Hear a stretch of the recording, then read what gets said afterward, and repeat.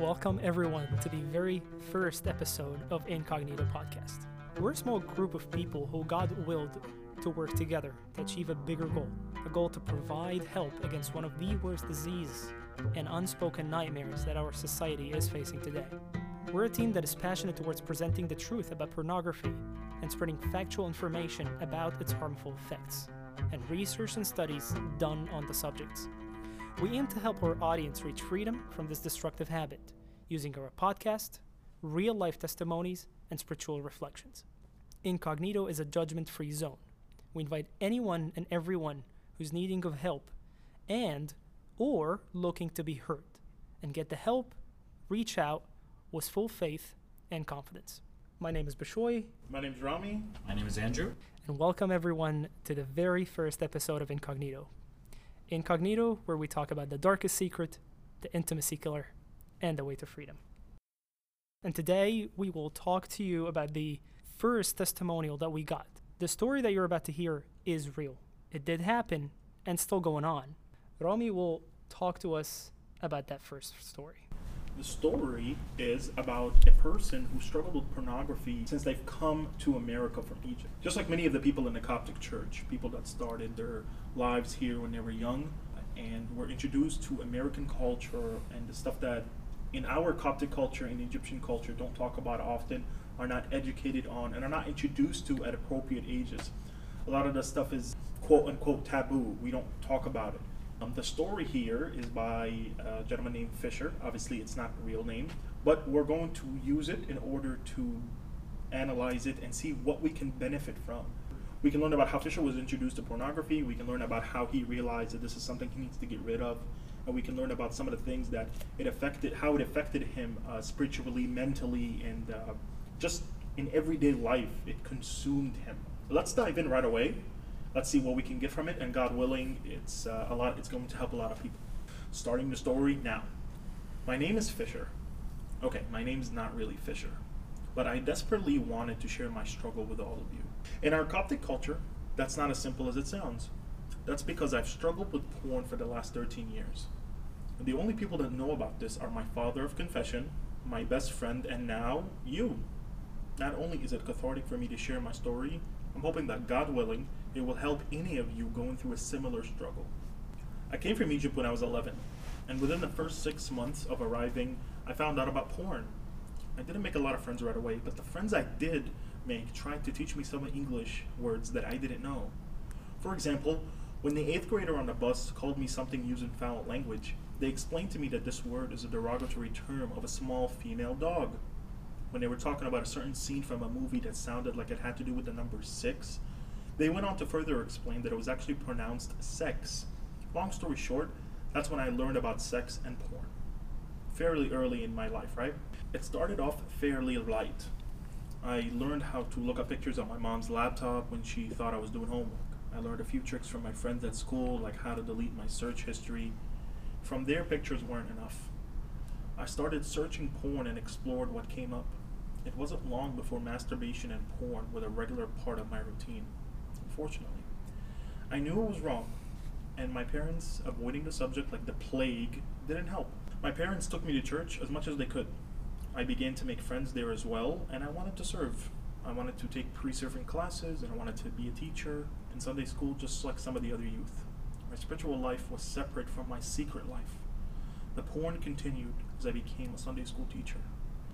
The porn progressed as I began to teach the children about the evils of porn.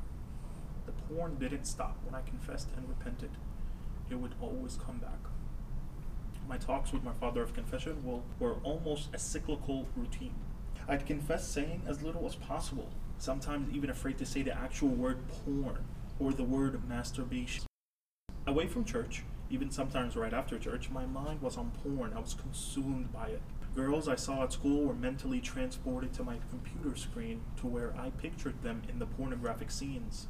My memory was so saturated with porn that at times I didn't need a screen or electronic device in order to masturbate.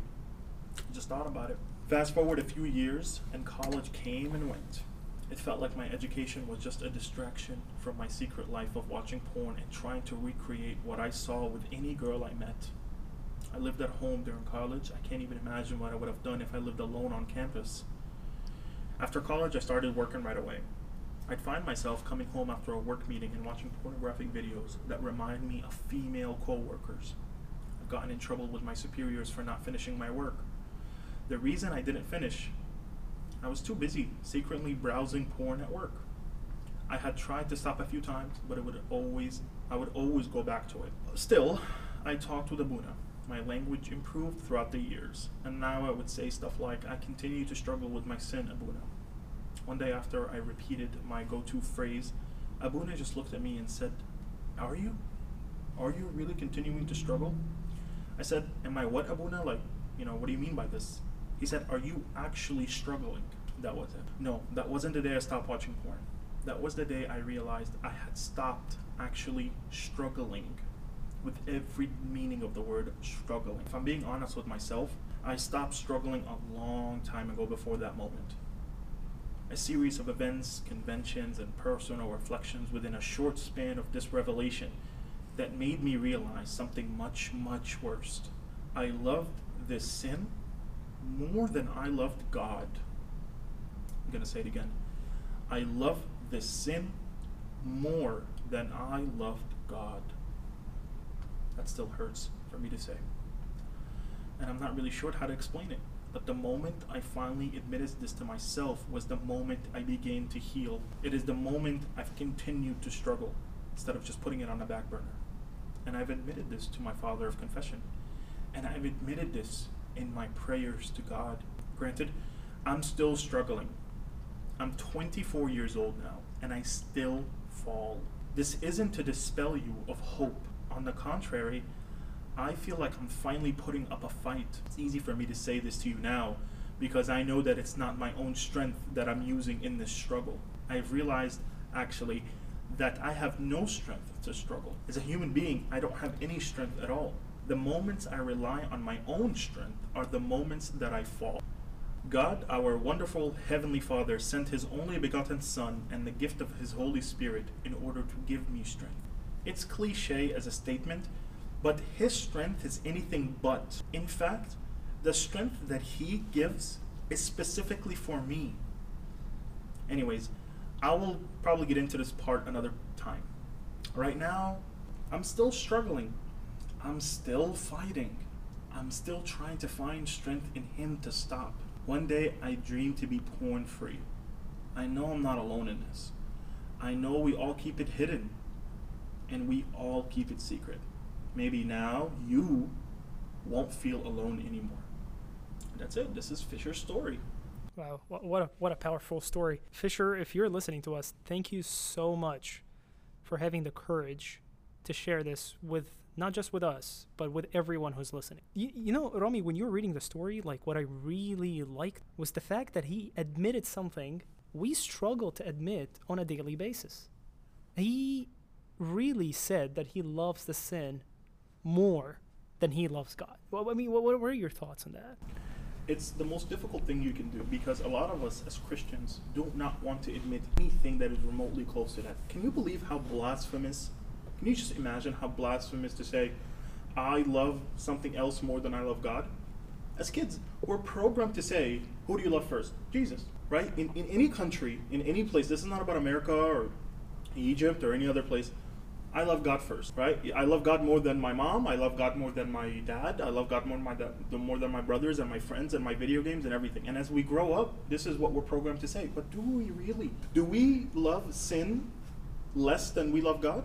Do we plan for God and sacrifice things in our life in order to spend time with Him? Or do we have God as a hobby? I'll read the Bible so I can feel good. I'll pray because I need something. But first and foremost, I'm going to plan for my sins, specifically with this issue that we're talking about here. Just like you saw with Fisher, it consumed his life.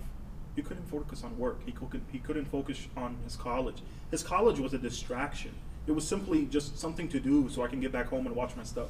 His interactions with people just were a way for him to drive his habit, his first true love. And he finally came to this realization where I know it's a sin and I know that it's bad, but I'm not fighting this. I'm just embracing it. I'm accepting it. Bishoy, it is crazy for someone to say, I love this sin more than I love God. But that is where we should start. And that is, when you make that realization, just like Fisher said, that's when the healing starts. You're right, Rami. I mean, like, that's absolutely true. It's once you made that realization, it is so much easier for any one of us to start struggling, to start fighting, because we know what the problem is. Now, I've read something online, though. It was very true. It says something around, like, it is easier to raise, like, a healthy child or a good child rather than heal a broken man. And it really references porn here. And I think if we really want to start from the very beginning, is that kids should learn about sex and about porn. And they are completely two different things. You know, when we talk about sex and we talk about it as porn, then they are kind of doing just one variation of sex. But the truth is, they are two different things. Porn misguides you. Sex is a holy thing that was created by God. You know, people sometimes talk about it like it's two different things. From us, you know, as mentors or Sunday school teachers, it's very important that we take it from there. I mean, in our culture, it is such a taboo to talk about sex or porn. I mean, the problem is anything except the lack of guidance. Facts are easy, and without really the sensitivity in the topic, it's pretty simple. It's pretty simple. Just as long as we really take the courage to talk to our kid. I mean, I'm not a father, but if you're a parent and you're listening to us, don't be afraid to talk to your kids about porn and sex. Now, that doesn't just go with parents, right? It also goes with any capacity when you're teaching younger generations. Build that relationship with trust. I mean, if you look at Fisher's story, the people who knew about it was his father of confession and his best friend. Why his best friend? Because he was able to build that trust with him, that he was able to tell him something like that.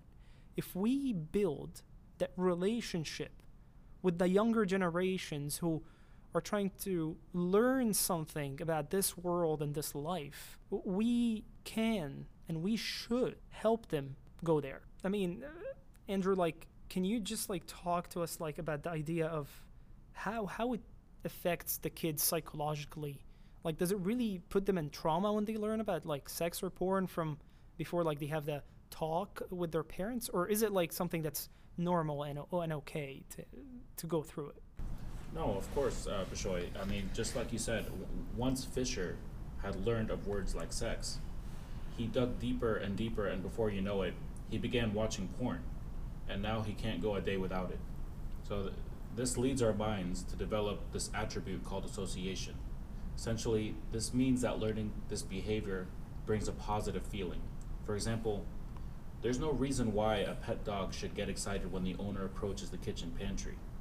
Now, if that dog observes that the owner always gets the box of dog treats every time she goes into the pantry, the dog will begin to learn or associate that this behavior, which is the owner going to the pantry, will lead to something pleasurable, which in this case is the dog treats. So the same applies with porn. Fisher mentioned that after leaving church, his mind was already on porn. His mind already was associated to the point that it will overcome any other thought he had, even being at church. We associate sin with the pleasurable moments during watching porn, but we forget the good that God does for us at the same time. If we experience something new that feels good enough times, we associate or learn that these things go together. All right, yeah, that makes perfect sense. Isn't that what was called Pavlov's experiment or something like that with the dog and the ringing and whatever? Correct. Yeah, I mean, that explains it perfect. And that's the thing. I feel like if we talk to our kids about sex, they wouldn't be in that shock. Okay, my dad or my mom, who I trust, and is coming to talk to me about like something important, I'm not going to be in shock when I go and I know what to expect, instead of being so curious about something and learn it from all the wrong resources. That makes perfect sense to me. I mean, I personally think about it this way. Like, it's kind of like if you have a problem with your body, you know, like not like a medical problem, you're not going to go to a mechanic. You're going to go to a doctor. Now imagine if you have a problem with your car. Are you still going to go to the doctor? No, you're going to go to the mechanic. So in my opinion, go to where the resources are going to take you to the best education. And no one can teach our kids about porn and sex more than parents and more than us, if you're a Sunday school teacher, or if, like I said, at any capacity you're teaching your kids. Let's educate our children so that they are not lost in the way. Let's not let the media do our job. All right. I mean, back to what Rami was saying, when he was talking about like loving sin more than God, how do we even get there? Like, we are baptized literally so young. I mean, if you're a Christian and you're baptized pretty young, how do we even get there that we love the sin more than we love God? Where does the chance come from for that to happen? So you have to look at this from a series of questions, right? And the ultimate goal, we can kind of reverse the process here. You're questioning why. That means I'm supposedly pretty far or pretty semi-successful in my spiritual life, but at the same time, I have a realization, and I said to myself that I love sin more than I love God. How did I get to this point? Let's look at it from the reverse. First of all, let's look at it like this. Let's look at it how to love God more than sin.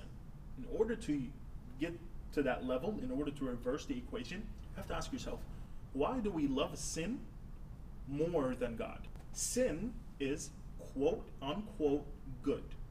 Not to say that we should do sin. No, we shouldn't sin. But it is quote unquote. Sin is enjoyable. Sin provides temporary happiness, which is different from the eternal peace and joy that we receive from our Lord Jesus Christ. We even might have a desire to stop it. We don't want to sin anymore because we hate the shame that it brings. But we choose sin because of the earthly pleasure that it gives us. We do this sin in order to continue our pleasures. And what do I mean by that? Well, if you think about it, we lie to protect ourselves. We steal to be rich. We hurt others to empower ourselves. We indulge in sexual desires in order to pleasure the flesh. So every time we sin, we're trying to attain some earthly pleasure. This is why we love the sin, because we have a deep desire for the earthly rewards that it brings us. Whether this reward is temporary or not is irrelevant to why we love it, but we just want it. So the sin that we love in this particular case is porn. Sexual desires, pornography. Now, according to the Coptic Addiction Awareness Ministry, CAAM, they provide a definition of porn. And it states in their letter, what is pornography? Pornography is, quote, printed or visual material containing the explicit description or display of sexual organs or activity, intended to stimulate erotic rather than ascetic or emotional feelings, end quote.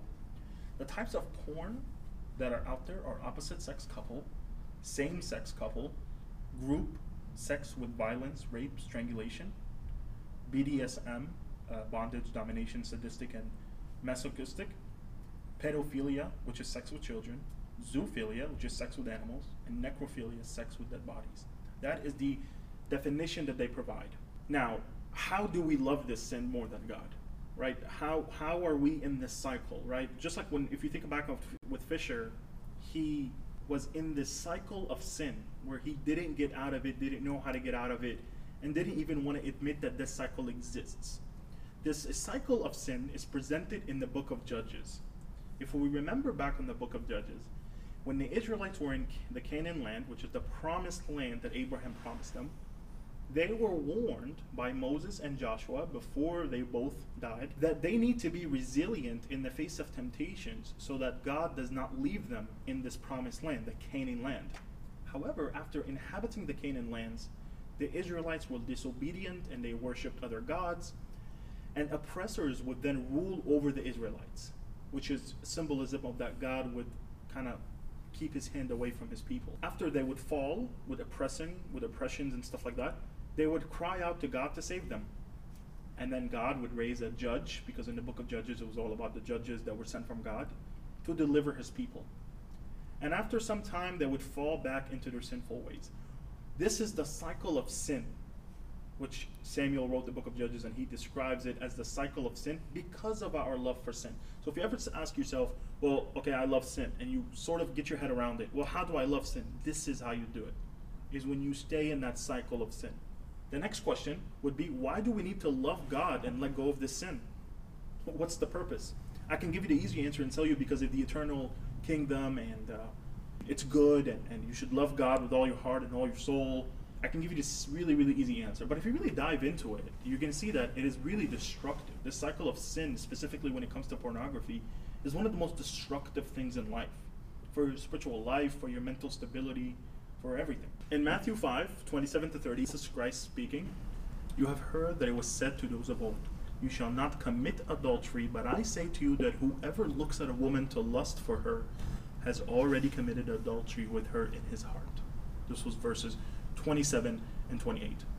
So Christ compares the action of adultery and says that it's the same when we look at someone and lust for them sexually. He's speaking about the selfish promptings of lust. However, thoughts that enter the mind involuntarily are not sins, because we're human beings, but temptations, right? These thoughts are temptation. These temptations become sins when they are held and entertained. And it is the same cycle of sin that we're in. So what does Christ say to this cycle of sin, right? These temptations and to getting out of this cycle. He says, this is now still Matthew 5, verses 29-30. If your right eye causes you to sin, pluck it out and cast it from you. For it is more profitable for you than one of your members perish, than your whole body be cast into hell. And if your right hand causes you to sin, cut it off and cast it from you. For it is more profitable for you than one of your members perish, than of your whole body, for your whole body to be cast into hell. It's a very, very simple verse, but at the same time, why is it so aggressive? Christ is just saying stop doing sins, but why is he saying so aggressive? Cut it off, pluck it out. Very painful imagery. Christ instructs us to respond to these temptations by taking decisive action to avoid sin and to continue to impurity, to avoid the cycle of sin and get out of it as soon as possible. He speaks of sexual lusts as a means to be cast into hell. And therefore, we must let go of the sin and not love it more than God. So this answers the question, why do we need to love God and let go of this sin? Why do you need to get out of the cycle of sin? Specifically, when it comes to pornography. Because Christ starts talking about being cast into hell right after he mentions that whoever looks at a woman to lust for her has already committed adultery with her in his heart. He puts the two on the same pedestal, right? Meaning it's a very, very bad, destructive sin that can lead you away from the kingdom of heaven. So we know why we love the sin more than God. We know how we love the sin more than God, and we know why we need to stop it. So Christ puts the category or the sin of lusting at a woman, looking at a woman, lusting for her, being tempted and acting upon it through watching pornography. This is essentially what it means in our modern times. And he says that this is the same thing that will lead you into hell. So you should stop doing it, and stop doing it in an aggressive way. Pluck out your eye, cut off your hand. Very, very painful and aggressive imagery in order for us to understand that this is one of the most destructive things in our spiritual life. And you ask yourself, well, why is it so destructive? Why is this one of the worst possible sins that you could be stuck on in a cycle? What do you think, Shoy? I love what you said about going back to the cycle part, how destructive it is. And I think that the main part of why it's destructive is before we know it, before we realize it, we're already done that cycle too late. We're doing exactly what the people of Israel did, like you mentioned earlier too in the book of Judges. They fall, they put in tribulation so that they can go back to God, and then when they go back to God, life is good, so they fall again into sin, and on and on and on and on. But I really don't have an answer to why it's destructive, but just something that really kind of go along with it. It's not just that it's destructive, people don't even realize it. A lot of people don't realize it. They had a study done past year on college campuses. Percentage of students who find porn to be acceptable went up from 36% in 2018 to 43% in 2019. It's a crazy jump. In my opinion, it's nuts. It's a lot. That's by 2020 we're gonna and now with quarantine and we pass by all that, I'm pretty sure more people have watched porn. Is the percentage gonna go higher? I hope not, but it seems like it's going that route. But going back to your question, is why it's destructive. I think Andrew has a better explanation of why is it more destructive? Is it a destructive habit? Right. So one thing we have to look at is psychologically, it affects our minds. And there's a term, it's called novelty. Our minds remember things better when we experience something for the first time. This develops into a curiosity that happens automatically for us to keep going and explore deeper. Now, this could be a positive thing when we do things like learning in school or performing job tasks for the first time, but when it comes to porn, it's unhealthy for us. The images and videos are infinite, and you could spend a lifetime viewing this and never experiencing the same ones twice. Fisher mentioned that coming to America, he started to be exposed to pornography through learning words like sex from his friends when they talked about it in a movie. This probably made him curious, and he wanted to know further about sex, which unfortunately would lead to porn. Careful before you do things for the first time. You might think that your mind is telling you, okay, let me just try this and it's not going to happen again, just because my friends are doing it. But you never know. You could dig yourself deeper, and before you know it, you're addicted. No, that's very true. Yeah, and the thing is, like, porn, just like any... I mean, we're going to learn from, future episodes how addictive it is of a habit. And, I mean, some people already know that it is addictive, but like I said, we were going to talk about it in the future. But when we talk about how addictive it is, it reminded me of smoking. Smoking was acceptable back in the 50s, back in the 60s. And people did it. It was a social thing, like you want to start a conversation with someone. Hey, do you want a cigarette? It's just normal. You watch movies, you watch shows from this age and time, and you see people doing it all the time in the streets, But it was like that until like the late 60s, early 70s, when people started to learn about its harmful effects. One of my friends were in Europe last Christmas, and when they came back, the first thing, when we were talking about their trip, the first thing they mentioned was the idea that people smoke a lot in Europe, much more than America. We realized that, it's because in America, and this is absolutely great, when kids are very young, they teach them about the harmful effects of smoking.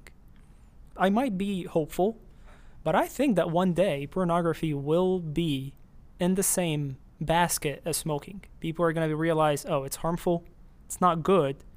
And, there are other school of thoughts, like someone who would say, oh, do you have any idea how much revenue porn gets every year? Yeah, billions of dollars every year. Billions with a B. Well, smoking made millions of dollars. Everyone was smoking. But people realized that, wait a minute, no, it shouldn't be that acceptable. It's harming me. It's not good. I'm going to stop it. That's what people thought. I might be hopeful, but I think one day people will think like that.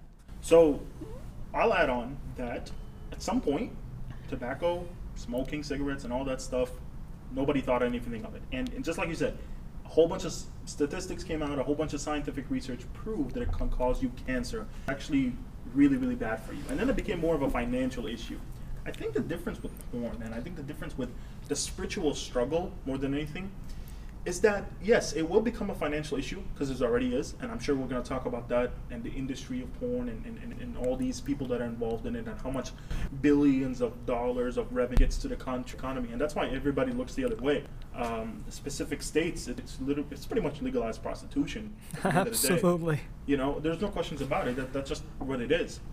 But, if you think about it in the future, unless we approach this from a godly perspective, unless we approach it from with Christian values and Christian motivation, it will forever be something that, well, it brings good money, doesn't cause any diseases, and we're good to go, right? I mean, I fear that that's what society is going to portray it as. And if anybody ever comes up, if a politician ever came up and decides to draft some bill in Congress and say, well, let's get rid of porn, and then it's bad, right? It's bad. It goes against our Christian values in America or any other country or whatever. Someone will get up and say, well, it doesn't harm anybody. So I think in order for this to really become, in order to start a wave of let's be free from this, right, and stop sexualizing everything, because porn sells, sex sells. That's what the marketing research is. Yep. I'm not a marketing expert, but I know for a fact that when I watch a Pepsi commercial, it's just a bunch of models trying to sell me some Pepsi. At some point, I don't even want Pepsi, right? So as long as you start fighting it from that perspective, where you don't have to sell it with everything, and you stop thinking about the revenue and you look at it from a spiritual perspective, that's how you start to criminalize it, just like tobacco or drugs, right? That's how, Ronald Reagan started the war on drugs. If you want a war on porn, you have to highlight and expose the harms of it, mentally, spiritually, and all the above. That's how I think it's going to be something that people would want to get rid of. And so that's how you can get behind a movement that will try to get rid of it. Just like a lot of commercials are coming out now saying, don't smoke cigarettes, don't vape, any of that stuff. I'm not well versed in the world of drugs, but I know that there's a lot of commercials against it, and there used to be a lot of commercials for it. How do we make that jump? You discovered the harms. Expose the harms, highlight it, educate the public and yourself, and boom, now you're on the same path against, just like you were against cigarettes and stuff like that. No, that's true, and it's very. I like how you mentioned like the idea of once people know about the harmful effects, and there's like movements out there. We're not the only people to talk about the harmful effects of pornography. There are a ton of studies out there that we're going to be referencing, we're going to be mentioning in our podcast, on our website.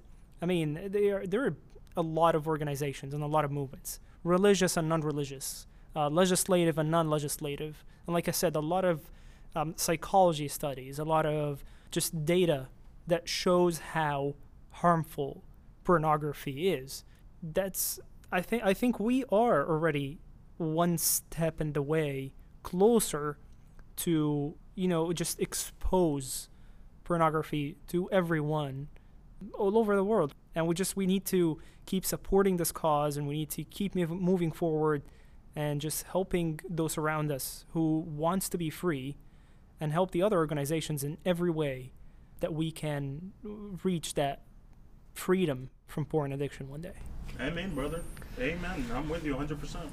I also think that the reason why when people watch porn and they realize that it's okay that I'm watching porn, as far as that particular action compared to other like smoking or doing drugs, those things are more tangible as far as how it hurts you, and how the harmful effects.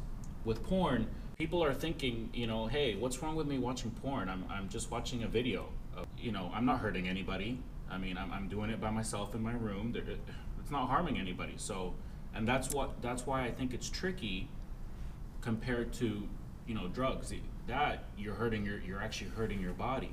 It's gonna hurt you mentally. In the long run, it'll hurt you with the relationships you have.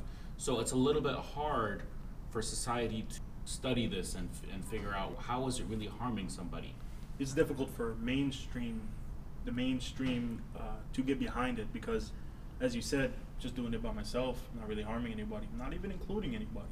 But if you remember in Fisher's story, he talked about this. He talked about how it was ruining his work life. College was just a distraction from his regular life. And he couldn't finish his work. His mind was preoccupied with so many things that he couldn't function anymore. And you say to yourself, well, what's the big deal? You can just kind of control yourself a little bit and keep going to work, keep going to school, keep doing what you have to do, and that's it. Khalas, yani, what's the big deal? But in reality, between man and woman in marriage, it kills it. It destroys it. Porn is responsible for a huge percentage of divorces out there. Breaks up families, destroys children's lives, and if you get exposed enough early enough, it will really be a part of your life. And I know many people who are struggling with it today for over 25, 30, 40 years, and they have small victories but a lot of losses. It ruins your life. It really is a killer of many sorts. Absolutely. I remember Terry Crews once was saying, and he's I love Terry Crews. the man is unbelievable. Just Unbelievable. With advocating against pornography, and he himself was suffering from porn addiction, and he said it. He said it was almost leading to my divorce. So it does hurt relationships. It does hurt your brain. It does hurt you in every way.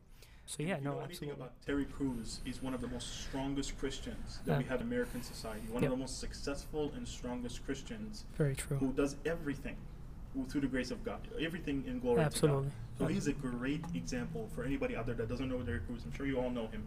Look him up. Besides his acting career, one of the most influential people out there. Agree. For him to be an advocate against porn, it speaks a lot to the negatives and harms of it. Yes. Go ahead, Bishoy. Absolutely. No, I mean, you said it all. That's pretty much it. Well, everyone, thank you so much for tuning in for our first episode of Incognito. Just telling you that Incognito is brought to you by Pigori Productions. So please check their website. They have a lot of other brands, the other podcast, The Narrow Gate, and a lot of other services that's provided by Pigori Productions. I just wanted to tell you, if you want to share your story, just like Fisher, like you saw, it's going to be completely anonymous. We're going to change the name, location, anything that shows who you are. Just email us at incognito@pigoriproductions.com. Again, that is incognito@pigoriproductions.com. PIGORI Productions.com. Again, I would like to thank you. If you're watching on YouTube, please hit the like button, hit the subscribe, and turn notifications on. Check all the links down below for references for this episode, for all our social media platforms, and our website. If you're watching on SoundCloud, please like the video and repost it. You never know who needs to hear this message. But I will leave you with the thought that the ultimate way to freedom is to seek God. Because as He promised, when we cry, He heals. Again, thank you so much for tuning in for the first episode. See you all next time. Have a blessed night.